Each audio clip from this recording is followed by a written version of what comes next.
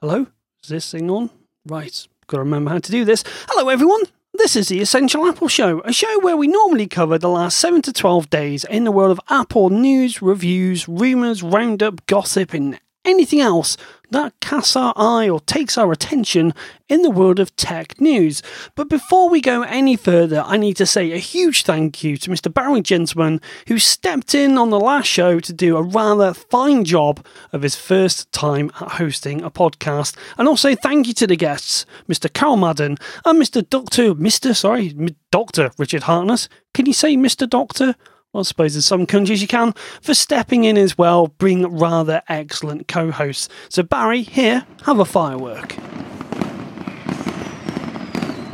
Now, of course, the time that we take a little bit of a break from doing the podcast, all hell breaks loose in the world of tech. But before we get to that, I just want to give a bit of an update on what's been happening, and for those people who are tuning in for the first time, why we haven't done a show for a while, and for those that are listening, why I haven't done a show for a while. So, let's roll back the weeks and the months. Well, feels like months anyway, now we've come back off holiday and the nights have drawn in, and I was on holiday. But before I went on holiday, we actually recorded a show on the Wednesday night. As we got to the airport at 6 o'clock in the morning, I had mad speeds of Wi-Fi, 4G, downloaded the 3 tracks, and off I went, thinking I had everything. And I did. Alright, up until I was on the plane, and I was pretty much almost towards the end of doing the editing, somehow I didn't have all of my audio, which meant I couldn't do anything. Bugger. We get to Fuerteventura, which is an island, and we're in the lovely place of Coral Echo, enjoying drinks and €1 beer. You will not believe how good a €1 beer will taste when it's on the seaside. Seaside, seafront, beach. I knew what I meant, but anyways. Now this island has Wi-Fi all over the place. You cannot look anywhere, sniff anything, walk anywhere, or bump into anyone without interrupting someone on a phone, which is great. The only problem is, it's an island, and there seems to be only one really slow internet connection from civilization to the island. Now, I was getting anything from 30 meg, 15 meg, 10 meg down, maybe about 5 to 1 in the day, doing a speed test. However, speed tests don't really mean much, it appears, in Coral Echo, because even though I was getting that, my upload and download speeds were horrendous. And I'm even talking about at night, when I thought, right, in the hotel, I'll just grab the files now, everyone's asleep, everyone's partied out, surely iPhones and Androids and all the rest of it have got to be turned off. But no. So this made getting my audio even trickier. Then we get on to the point of uploading it, because although I can do all the editing on my iPhone, I still need to bounce it to Auphonic to get all the levels straight, so you don't hear me crashing and all my guests crashing into everyone, sounding too loud or too quiet. That's where the problem started. I was at the pool for 4 hours trying to upload to Google Drive or Dropbox, where it would just time out. Whether or not it was the beta software that I was using, which would stop uploading when the screen locked, meaning that on a very slow upload, and we're talking probably 40 minutes to get 60 megs worth of audio up, I had to keep touching the screen or leaving the screen on, and when it's hot, you don't really want to be doing that, and if you get to turn it off, and I didn't really want to turn the screen lock off just in case, in a slightly maybe inebriated state, I'd walk off and leave my phone, so on, so forth. So eventually, I got the file up, and I got it downloaded, and then I was able to just about bounce the audio. It probably took 3 solid days of trying every which way I possibly could to get the audio up. So that's why the shows were late. That's why, my show was late, but Barry's show was just about on time, and I pushed out 2 rather quickly. Sorry about that. I hate it when I push out 2 together, but I just felt that was the right thing to do at the time. In hindsight, maybe I should have held Barry's back, but I didn't really want to think that I didn't want him to think I was being ungrateful for him doing such a good job. Spin forward, and about a week or so later, I'm on the phone to Carl, and we were having an interesting discussion because Carl seemed to share the same sort of sentiment of me, of being absolutely fed up to the hind teeth of all the clickbait journalism that is just getting simply out of control. Now, admittedly, we both had a few personal things going in our life. I'm not going to discuss Carl's side of things, as you would expect. But for me, I just got back to work and bills, and you know what it's like, post-holiday blues, all that first world problem sort of stuff, blah, blah, blah, blah, which I'm sure nobody is really interested about, and gotta say, don't really blame you. But anyway, I'm trying to get back into the news, and I was getting drained. It was like every story just seemed to be clickbait journalism to a horrendous degree. And this is in Apple News. And I'm not talking about Apple News as in news about Apple, but the Apple News app. And I've said this before in a previous show when I was looking around for some stories. The Apple AirPods to emit dangerous radiation. And then you read it, you get fast 2 paragraphs where they're introducing the product, telling you what it's going to be. And then some 500 words later, because that seems to be the magic figure for Google to rank your page, and then says, due to Bluetooth, which emits radio signals which have been scientifically proven or unproven, have been scientifically unproven. Let me try that again. Which haven't been scientifically proven to cause any side effects or damage, may emit dangerous radiation. Okay, so this is a story all about how there's no fact here whatsoever. And that's where you start grumbling in your head. And over the next few days, as the rumours got getting closer and closer to the Apple event, the one story that tipped me over the edge where I decided I just need to take a break from the world of Apple News and just enjoy things. You know, stop having all these spammy headlines just being rammed down my throat, because I'm trying to see what's going on in the world. Admittedly, Apple News is all about Trump v. Clinton, etc. Definitely not touching that one on this podcast.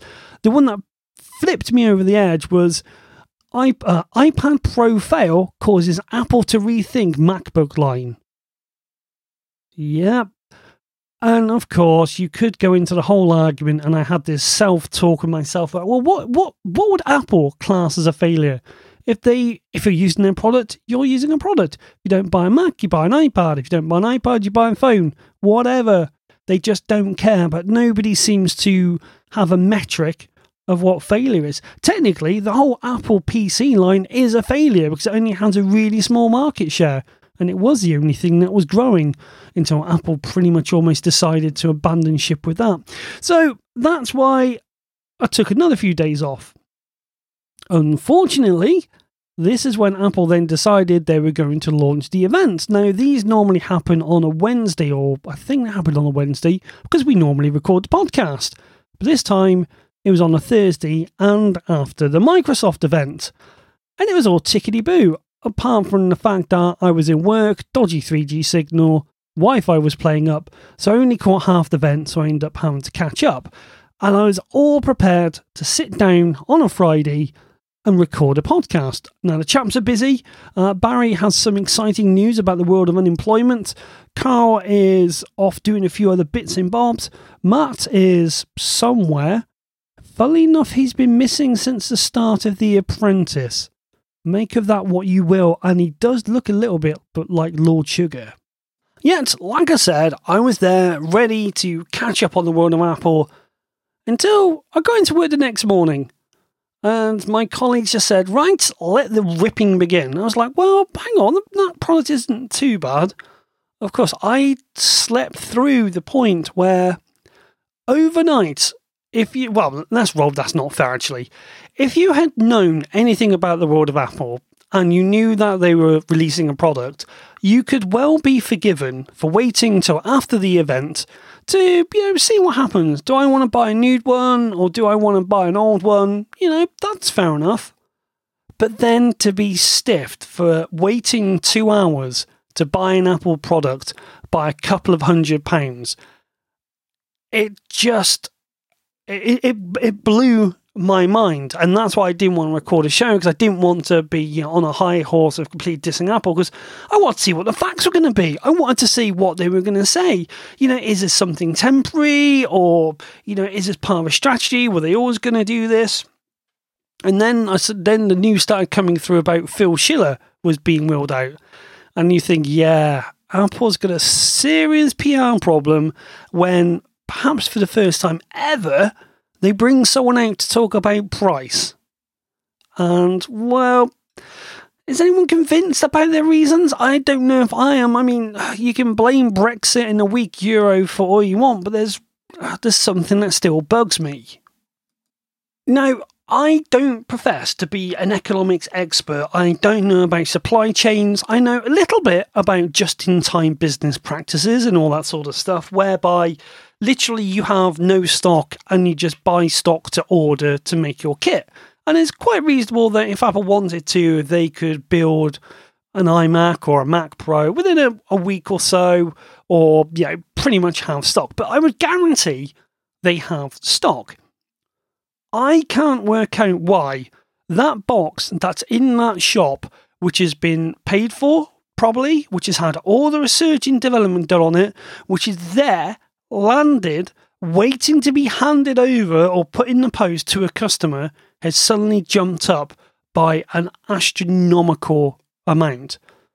I just can't think that you've got stock there that's already there, it's already been produced. Why would that be affected when you're selling that 2 hours later than earlier on in the day? Now, go back a week or so, Microsoft did announce they were going to charge 22% more on their cloud infrastructure charges because of the weak pound in Brexit.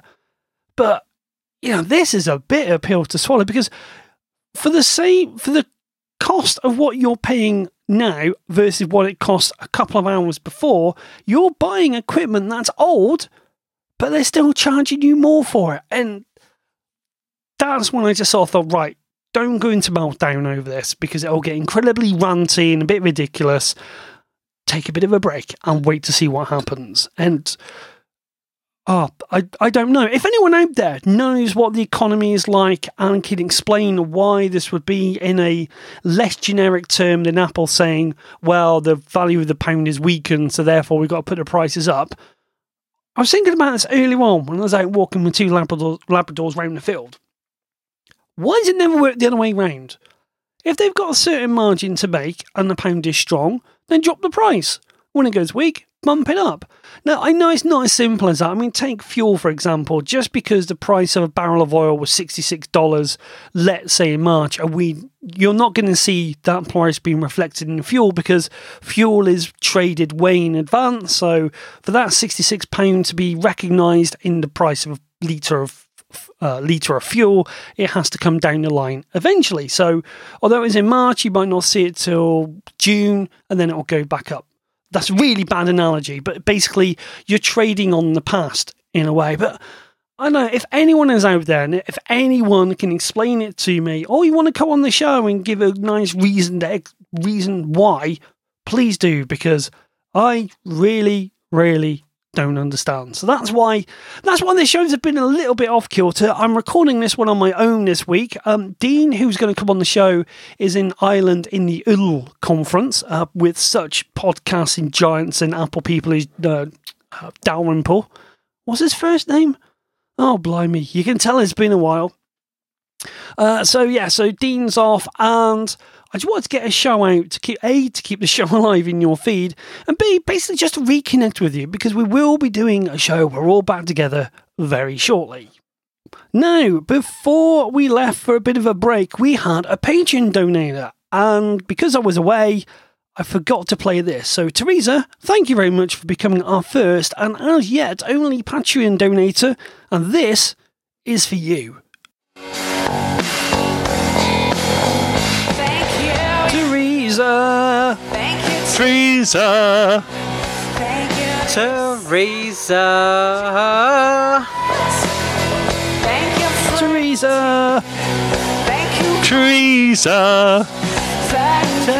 Teresa. Well, I sort of hoped that was worth the wait, and believe me, that actually took some doing, some editing. Thanks to Carl and Dean for joining in, and Teresa, once again, thank you very much for being our first Patreon subscriber. Hope this doesn't make you unsubscribe. All right, There is obviously quite a bit of Apple and Microsoft news to go through, but this story caught my attention today. Admiral, a UK car insurance company, is to price car insurance based on Facebook posts. Yes, if you've ever had a query or doubt or what does Facebook do with my data, well, this should wake you up a little bit. The insurer's algorithm analyzes social media usage to identify safe drivers in an unprecedented use of customer data. The unprecedented move highlights the start of a new era for how companies use online personal data.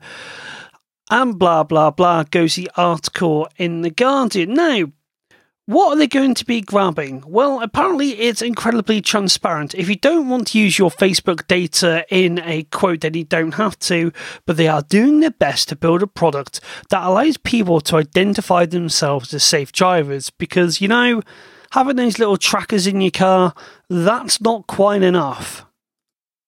Now, they say this: our analysis is not based on any one specific model, but rather on thousands of different combinations of likes, words and phrases. It's constantly changing with new evidence that we obtain from the data. As such, our calculations reflect how drivers generally behave on social media and how predictive that is, as opposed to fixed assumptions about what a safe driver may look like. Oh, good God. So, this goes back to what I keep saying about this whole tech speak thing is, how are they going to rate people who are too lazy to type OK and have to type KK? That is in The Guardian, and that is also going to be in the show notes, which you can scroll down in the podcast app of your choice, or head over to essentialapple.com and take a look there. Now, I'm going to do something different, I think, this time around. There is a lot to talk about in the world of Apple right now, especially with the presentations. And, well, to me, and to anyone else out there, did Tim Cook look a little bit bored and a little bit disinterested, always seemingly glancing downwards? And yes, I get the fact it's a smaller venue, but he always seemed to be looking at his notes a little bit more, and it makes me wonder what would have happened if the Apple event was first and then the Microsoft event was second, purely based on the opening of the two shows. Now, they both concentrate on accessibility, and that in itself is a hugely, very, very good thing, and Apple, with their new accessibility website, absolutely spot on. But I wonder what would have happened in, well, yeah, the clickbait journalism probably would have said, oh, Apple's copied Microsoft with their accessibility thing at the start of the show. But people soon forget that it does take quite a few weeks and months to edit stuff like that together. So what would it have been like? I don't know. But again, let me know your thoughts. Now, as it's been me rambling on, I want to break things up a little bit. And Serenak, who is one of the chaps, well, he is the chap who does all of my article editing. He basically makes the times when I do actually manage to get an article written readable. And he was kind enough to record some audio for me at the weekend. So, Simon, over to you. This is Serenak Broadcasting.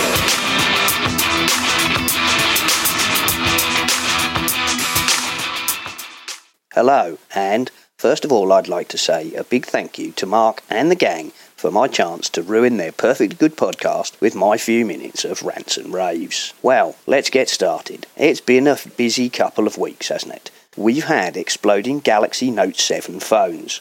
Then we had all the furore after Samsung were dragged, kicking and screaming, into recalling them, only to issue some more exploding phones. Not a particularly brilliant plan, I'm afraid. After that, Samsung admitted defeat and decided to just withdraw the things altogether. But in a show of bad sportsmanship, they got the hump about people taking the mickey out of their exploding phones and putting them into things like GTA, substituting the sticky bombs and grenades for, unsurprisingly, Galaxy Note 7 phones. So, apparently Samsung, being a bad sportsman, didn't like that, and they took to issuing a lot of writs and takedown notices. Well, you just made yourselves look very silly indeed, didn't you? As the headmasters always used to say, you've not just let the school down, you've not just let your friends down, you've let yourselves down. This week also marked the 25th anniversary of the original PowerBook 100. Yes, that's 2.5 decades since Apple introduced a machine where they'd pushed the keyboard back towards the screen so you could put your palms on the body of the laptop and put the pointing device, in this case a trackball. Yes, kids, touch wasn't invented then. We had to make do with a big marble. However, this was a design which defined the shape of laptops from then until now. And I have to say, no matter how clunky and feeble-powered it seems, in those days it was a machine that people desired. Apple, of course, had their quarterly earnings call, where they seem to have not done quite as well as they've done in the past. However, I'm sure plenty of other people will pick apart the earnings call in great depth and with far more knowledge than I have to analyse it. So all I'm going to say is they seem to have made enough money to keep going for a bit longer, which is quite good for them, and unlike poor old Vine, which of course, forgive the pun, Twitter has pruned. The day after the earnings call was Microsoft's turn. They decided to have a nice Microsoft Surface event, which was, if possible, more like an Apple event than an Apple event.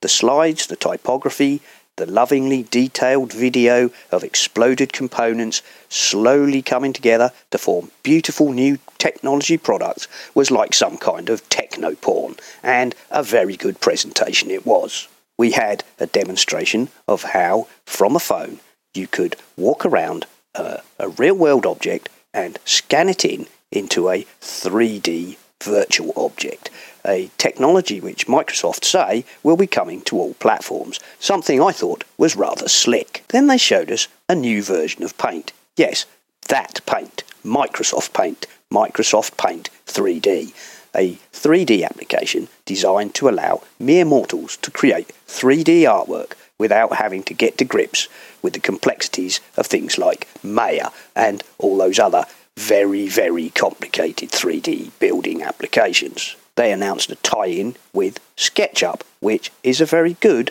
and relatively simple 3D application. It's also very popular and has a huge library of pre-built objects, which is a great boon for mere mortals trying to put together 3D artwork. So that seemed like a very good move as well. We had a very slick demo of the HoloLens and what you can do with that, and then Microsoft showed us how they're going to incorporate all this 3D loveliness into Office, so you can get 3D objects into Word and Excel and of course PowerPoint. PowerPoint made some sense to me. I thought that actually was something that PowerPoint users might like. As for Word and Excel, maybe not so much, but I guess if you've got a super new technology, you might as well jam it into everything you can find. But they weren't done yet. They had a little bit of a chat about the Surface and the Surface Book, and then they moved on to the crowning glory of the event, a fabulous desktop computer, which on first impressions could be mistaken for an iMac clone, but with one big extra. It's touch enabled and the supports are effectively zero gravity, a bit like the lampstand iMac had. So, with just a finger, you can push it down from a vertical iMac-like position into a draftsman's table kind of position, where the artist or draftsman or other user can take their Microsoft Surface Pen and work directly on the screen as if it was a drawing board. Yes, a drawing board. That is the thing that those of us who are over a certain age actually worked on before computers came along. I have to say that the Surface Studio was a very impressive piece of kit. I know what Steve said about Gorilla Arm and how touching your computer is not really ergonomic, but the way that Microsoft have put this together, I think it really can work. Let's face it, I just think they've really thought about this one. To be honest, Mr. Satya Nadella has taken the clunky MS, which felt like it came from Soviet-era Russia, the one that declared Windows for all, whether you like it or not, and has somehow turned it into a shiny new 21st century Microsoft, one that wants to just help everybody have the best tools available, and to make a Windows for each of us, which is a subtle difference, but a very good marketing term. I have to say that at the moment, Microsoft feels like it's becoming cool and relevant again, like they've actually got somebody there who's steering the ship in the right direction. The day after Microsoft was, of course, Apple's turn to hold their event, the one we've all been waiting for a very long time, the one that Uncle Tim told us would reveal fabulous and stunning new technologies. Well, I have to say, in my opinion, Apple, you blew it. You blew it really big time. You started out by introducing some new Apple TV features, which I have to say anybody outside the USA probably won't get and can't use. Then you introduced some new, thinner, smaller and lighter MacBook Pros. Well, it's about time, I have to say. And they did indeed have the long-predicted, leaked OLED touch bar feature. It's cool, it's clever, but I have to say a lot of what you showed it doing is already on the screen. And it feels to me like you're acknowledging people want touch, whilst refusing to admit that people have become accustomed to touching their screens. And, damn it all, not even an expensive, new, touch bar-enabled Magic Keyboard, so those of us who don't want a lovely new MacBook can at least get access to the touch bar. So, that sucked. Oh, and by the way, did I mention that whilst they were introducing these lovely new MacBooks, they were quietly killing off the MacBook Air, the MagSafe, the SD slot, and everything except for USB-C/Thunderbolt 3. Thankfully, they seem to have lacked the courage, quote-unquote, to pull the 3.5mm head jack from the laptop. But worst of all, that was it. Nothing for the iMac, no Mini, no Pro. This is becoming worse than a bad joke now. It feels to me like you have really lost your way and your edge, Apple, and the spark. I've been using Macs since 1988-89, and even in the dark days, Apple could produce something I could look at and desire. But it's a sad state of affairs when a long-term Mac acolyte like me would rather have a new Surface Studio machine than one of your new MacBooks. I've made my living on Apple desktops for all those years, and now Apple can't offer me anything other than years-old technology for my desktop Macs. Shame on you, Apple. Someone has fallen asleep at the desk. It seems like Johnny Ive and his design crew have become far too wrapped up in creating fabulous new finishes and exploring exotic new materials to concentrate on boring stuff like making day-to-day computers. Damn it. I need a decent, up-to-date Macintosh computer for my desk. I need a proper computer from Apple that I can put on my desk and make a living from a hell of a lot more than I need a stupid ceramic watch. In my view, Apple, you really need to get your collective fingers out and show me some wow, or it might be that my next work computer isn't a Mac and my next personal laptop is a Linux machine. And that is a very hard thing for someone like me who's been with you for nearly 30 years to have to admit to. So people, I guess we're all going to have to cross our fingers, hold our breath yet again and wait for the next big reveal. And let's all pray to whatever powers there are that perhaps somebody will kick Johnny up the bum and tell him to stop mucking about with all this Toy Town stuff and get on and make a proper computer for us, please. So, I think that's enough of me for now. I shall return you to your regular programming. I've been Saranac. Goodbye, and thank you for listening. There's no doubt about it, that Microsoft event wasn't half bad at all. Windows Creator Edition, I'm gonna take that, I'll leave it till I actually see it in real life. 3D avatars as a demonstration, doesn't really appeal to me. Although that scanning thing does look very, very interesting. Although the lighting was absolutely spot on because there wasn't ever a shadow on that sandcastle whatsoever. And if you're scanning in 3D, you're guaranteed there's going to be a shadow. Try going to the beach and walking around something without tripping over yourself. You know exactly what I mean. I enjoyed looking at the Surface hardware, so much so that I was actually on eBay pricing them up and going, you know what, that's not bad. And then I realised one slight problem. It's running Windows, which isn't necessarily a bad thing. I don't want to rip on Windows. Windows 10, it's still got its fair share of problems, especially in a corporate environment. The stuff that you can't do on Pro that you used to be able to because they want you to buy an enterprise license, it's just bonkers. Created Edition, sounds okay. Not sure 3D avatars is right up my avenue, although I'm sure I'll be going, oh my god, it's brilliant when I realise what I can do with it. I loved the scanning demonstration. I thought that was really good. Although, did you notice the perfect lighting? There were no shadows whatsoever when she was doing the scan.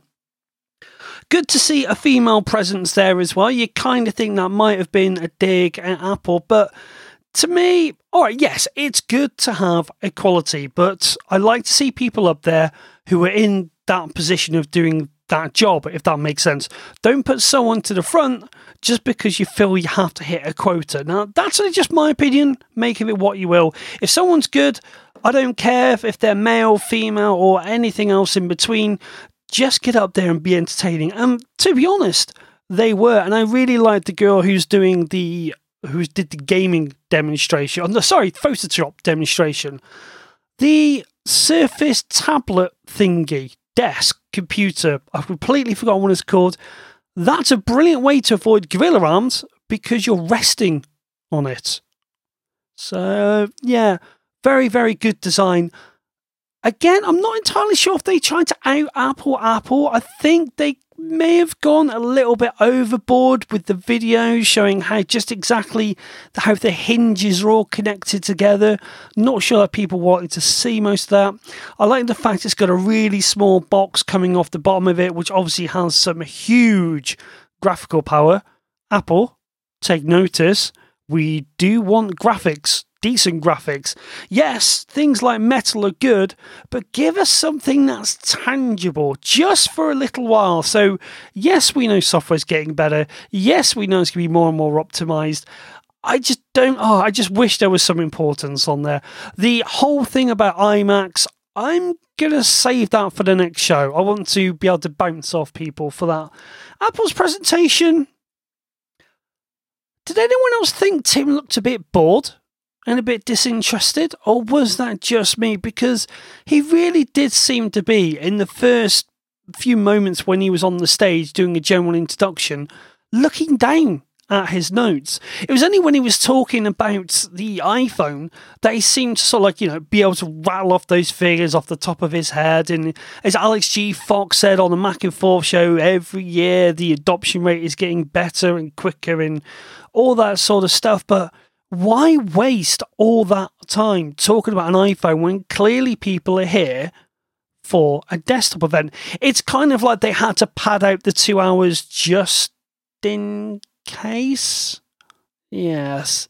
Anyway, the MacBook Air looks like it's dead, replaced by the new MacBook Pro, which looks lovely. That brings me on to a story that I saw today, where again, Phil Schiller is out answering questions in what seems to be a never-ending press PR tour. Now, the first point is that people are unhappy because it will only have 16 gig, and that turns out to be a trade-off / limitation of the chipset. 16 gig equals longer battery life, 32 gig equals not so longer battery life. Yes, there is going to be a proportion out there of people who want to have the extra power and the extra memory. I guess developers, video editors, and the rest. But it was, again, interesting today that Phil Schiller came out answering, the new Pros have no SD card slot for a camera memory card. Why not? And Phil answered, because of a couple of things. One, it's a bit of a cumbersome slot. You've got this thing sticking halfway out. Then there are very fine and fast card readers, and then you can use compact flash as well as SD. So we could never really resolve this. We picked SD because more consumer cameras have SD, but you can only pick one. So that was a bit of a trade-off. And then more and more cameras are starting to build wireless transfer into the camera. That's proving very useful. So we think there's a path forward where you can use a physical adapter if you want, or do wireless transfer. Okay, bit of a good point there. Everything's going wireless, but again, not all cameras have the software that make wireless transfer any good, and of course, it all comes at the expense of battery life. Phil Schiller goes on to say that the slot is cumbersome, the card sticks out the side, and let's face it, they do love their lines, and there's probably some internal reason why the mechanism isn't there. Wonder if next year that points towards, well, if you can't have a SIM card, an SD card slot, can you have a SIM card slot? Maybe if that was going to be the way forward on the new anniversary iPhone. He also answered a question about the 3.5mm jack.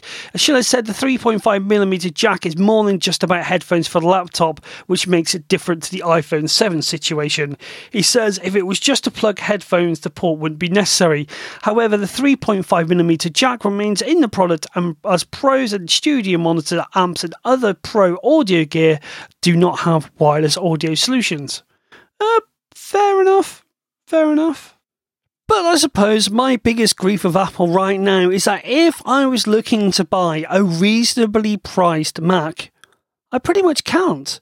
They seem to have dropped the people that aspire to own a Mac or really want to climb on that ladder and have a MacBook Pro or an iMac dead, really. And maybe, yes, it is still a little bit of bitterness because they just jacked the price up in... It's not only the UK that's getting this, by the way. It's going to be in a lot more places in Europe. But it seems, if you want to buy a reasonably priced laptop-style computer, they really have pushed you towards the iPad. Oh, Lord, that reminds me.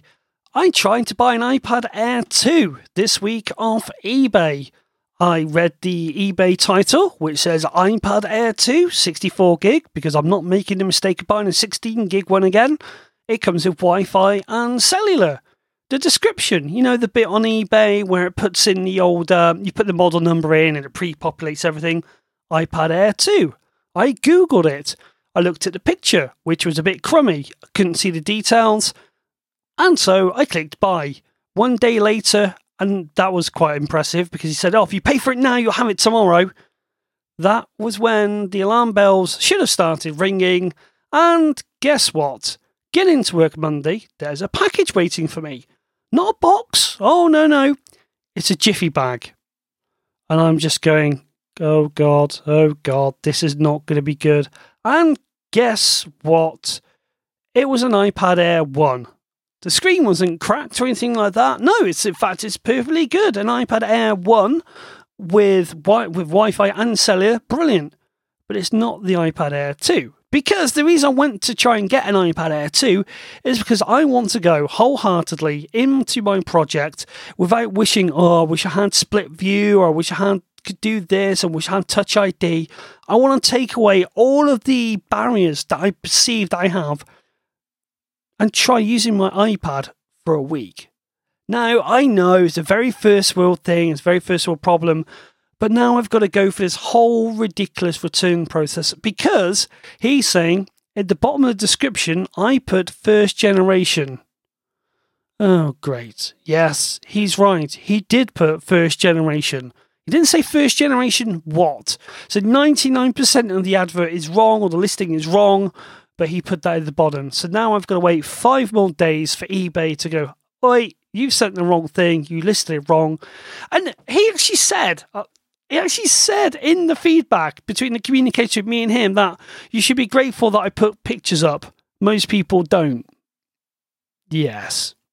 My thoughts exactly. And if anyone out there listening is from the UK or Europe and would like to sell me their iPad Air 2, get in touch with me via essentialapple.com or the Twitter at essentialapple.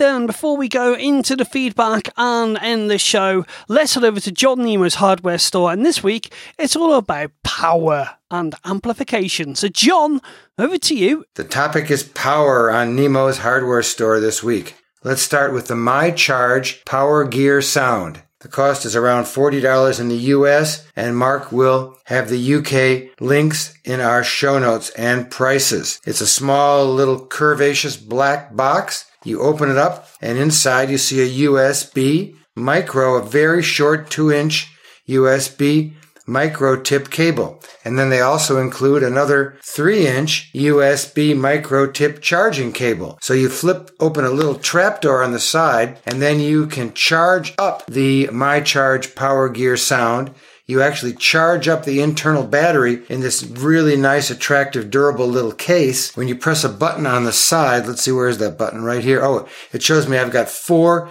units of power. And then when it's all charged up, I can take my Bluetooth wireless earbuds and put them inside here and charge them up on the go. It's really useful. So it protects the earbuds and it also allows them to be charged at the same time. What is the power rating on this? Hang on 1 second. It's 1000 mAh. So you can charge up portable wireless Bluetooth earbuds several times. It's very good for travel because it's durable and it does have the battery built in. When you've got conventional headphones that don't have enough oomph, you want to get the Sound Blaster E1 USB HD audio and headphone amp from Creative Labs. And again, we will have the links and the UK information in our show notes, but this is also around $40 in the United States. You get a special app and it allows you to manage the power distribution on the Sound Blaster. But when I take it out of my little bag here, it's quite small. It's about 2 inches by 1 inch by 1/2 inch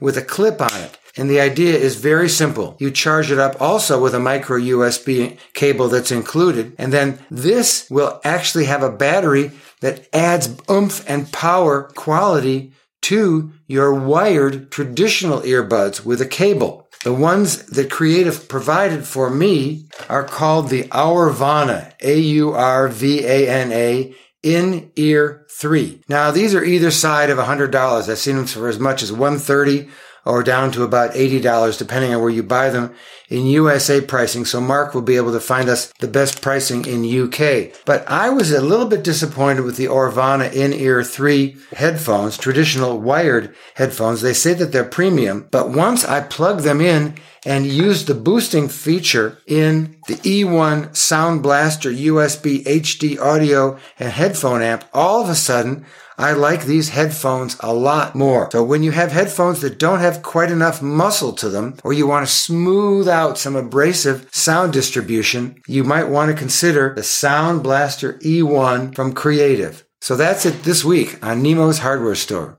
As John said, you'll be able to find all the links and information in the show notes over at essentialapple.com, or maybe it might even be in the show notes in the bottom of your podcasting application, along with the Amazon affiliate link.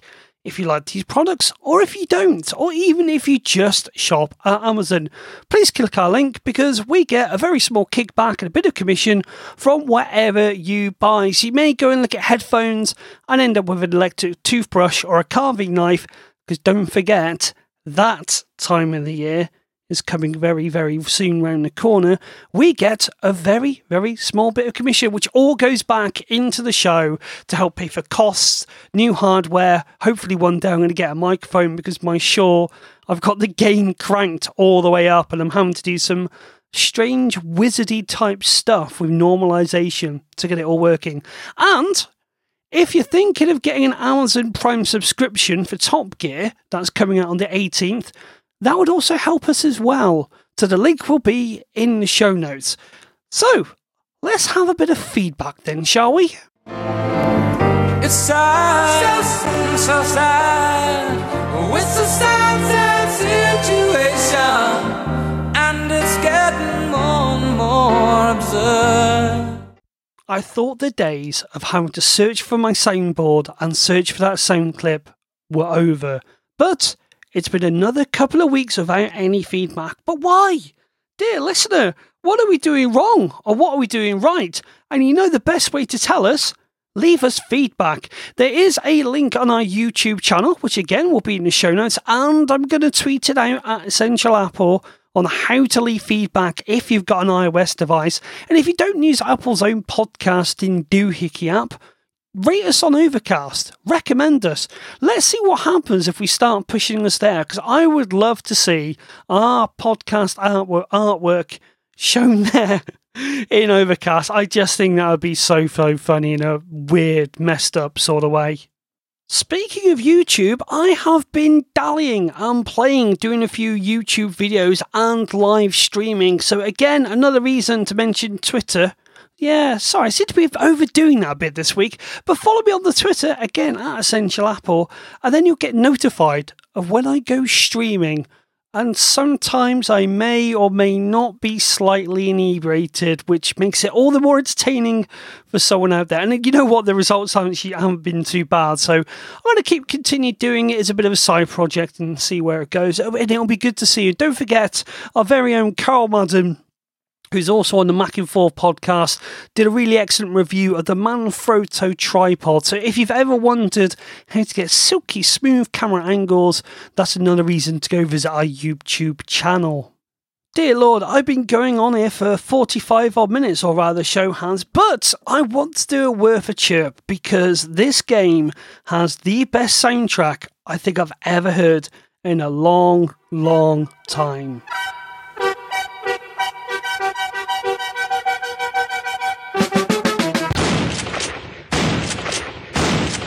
Now, ever since I can remember, I've hated pinball because I suck at it.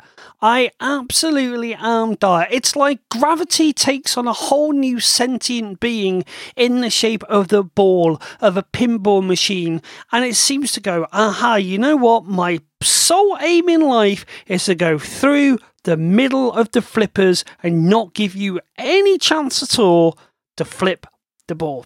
And of course, this isn't even bringing up the time of a school disco way back when this one lad was on the pinball machine for what seemed like 4 days and 15 hours to get a massive high score.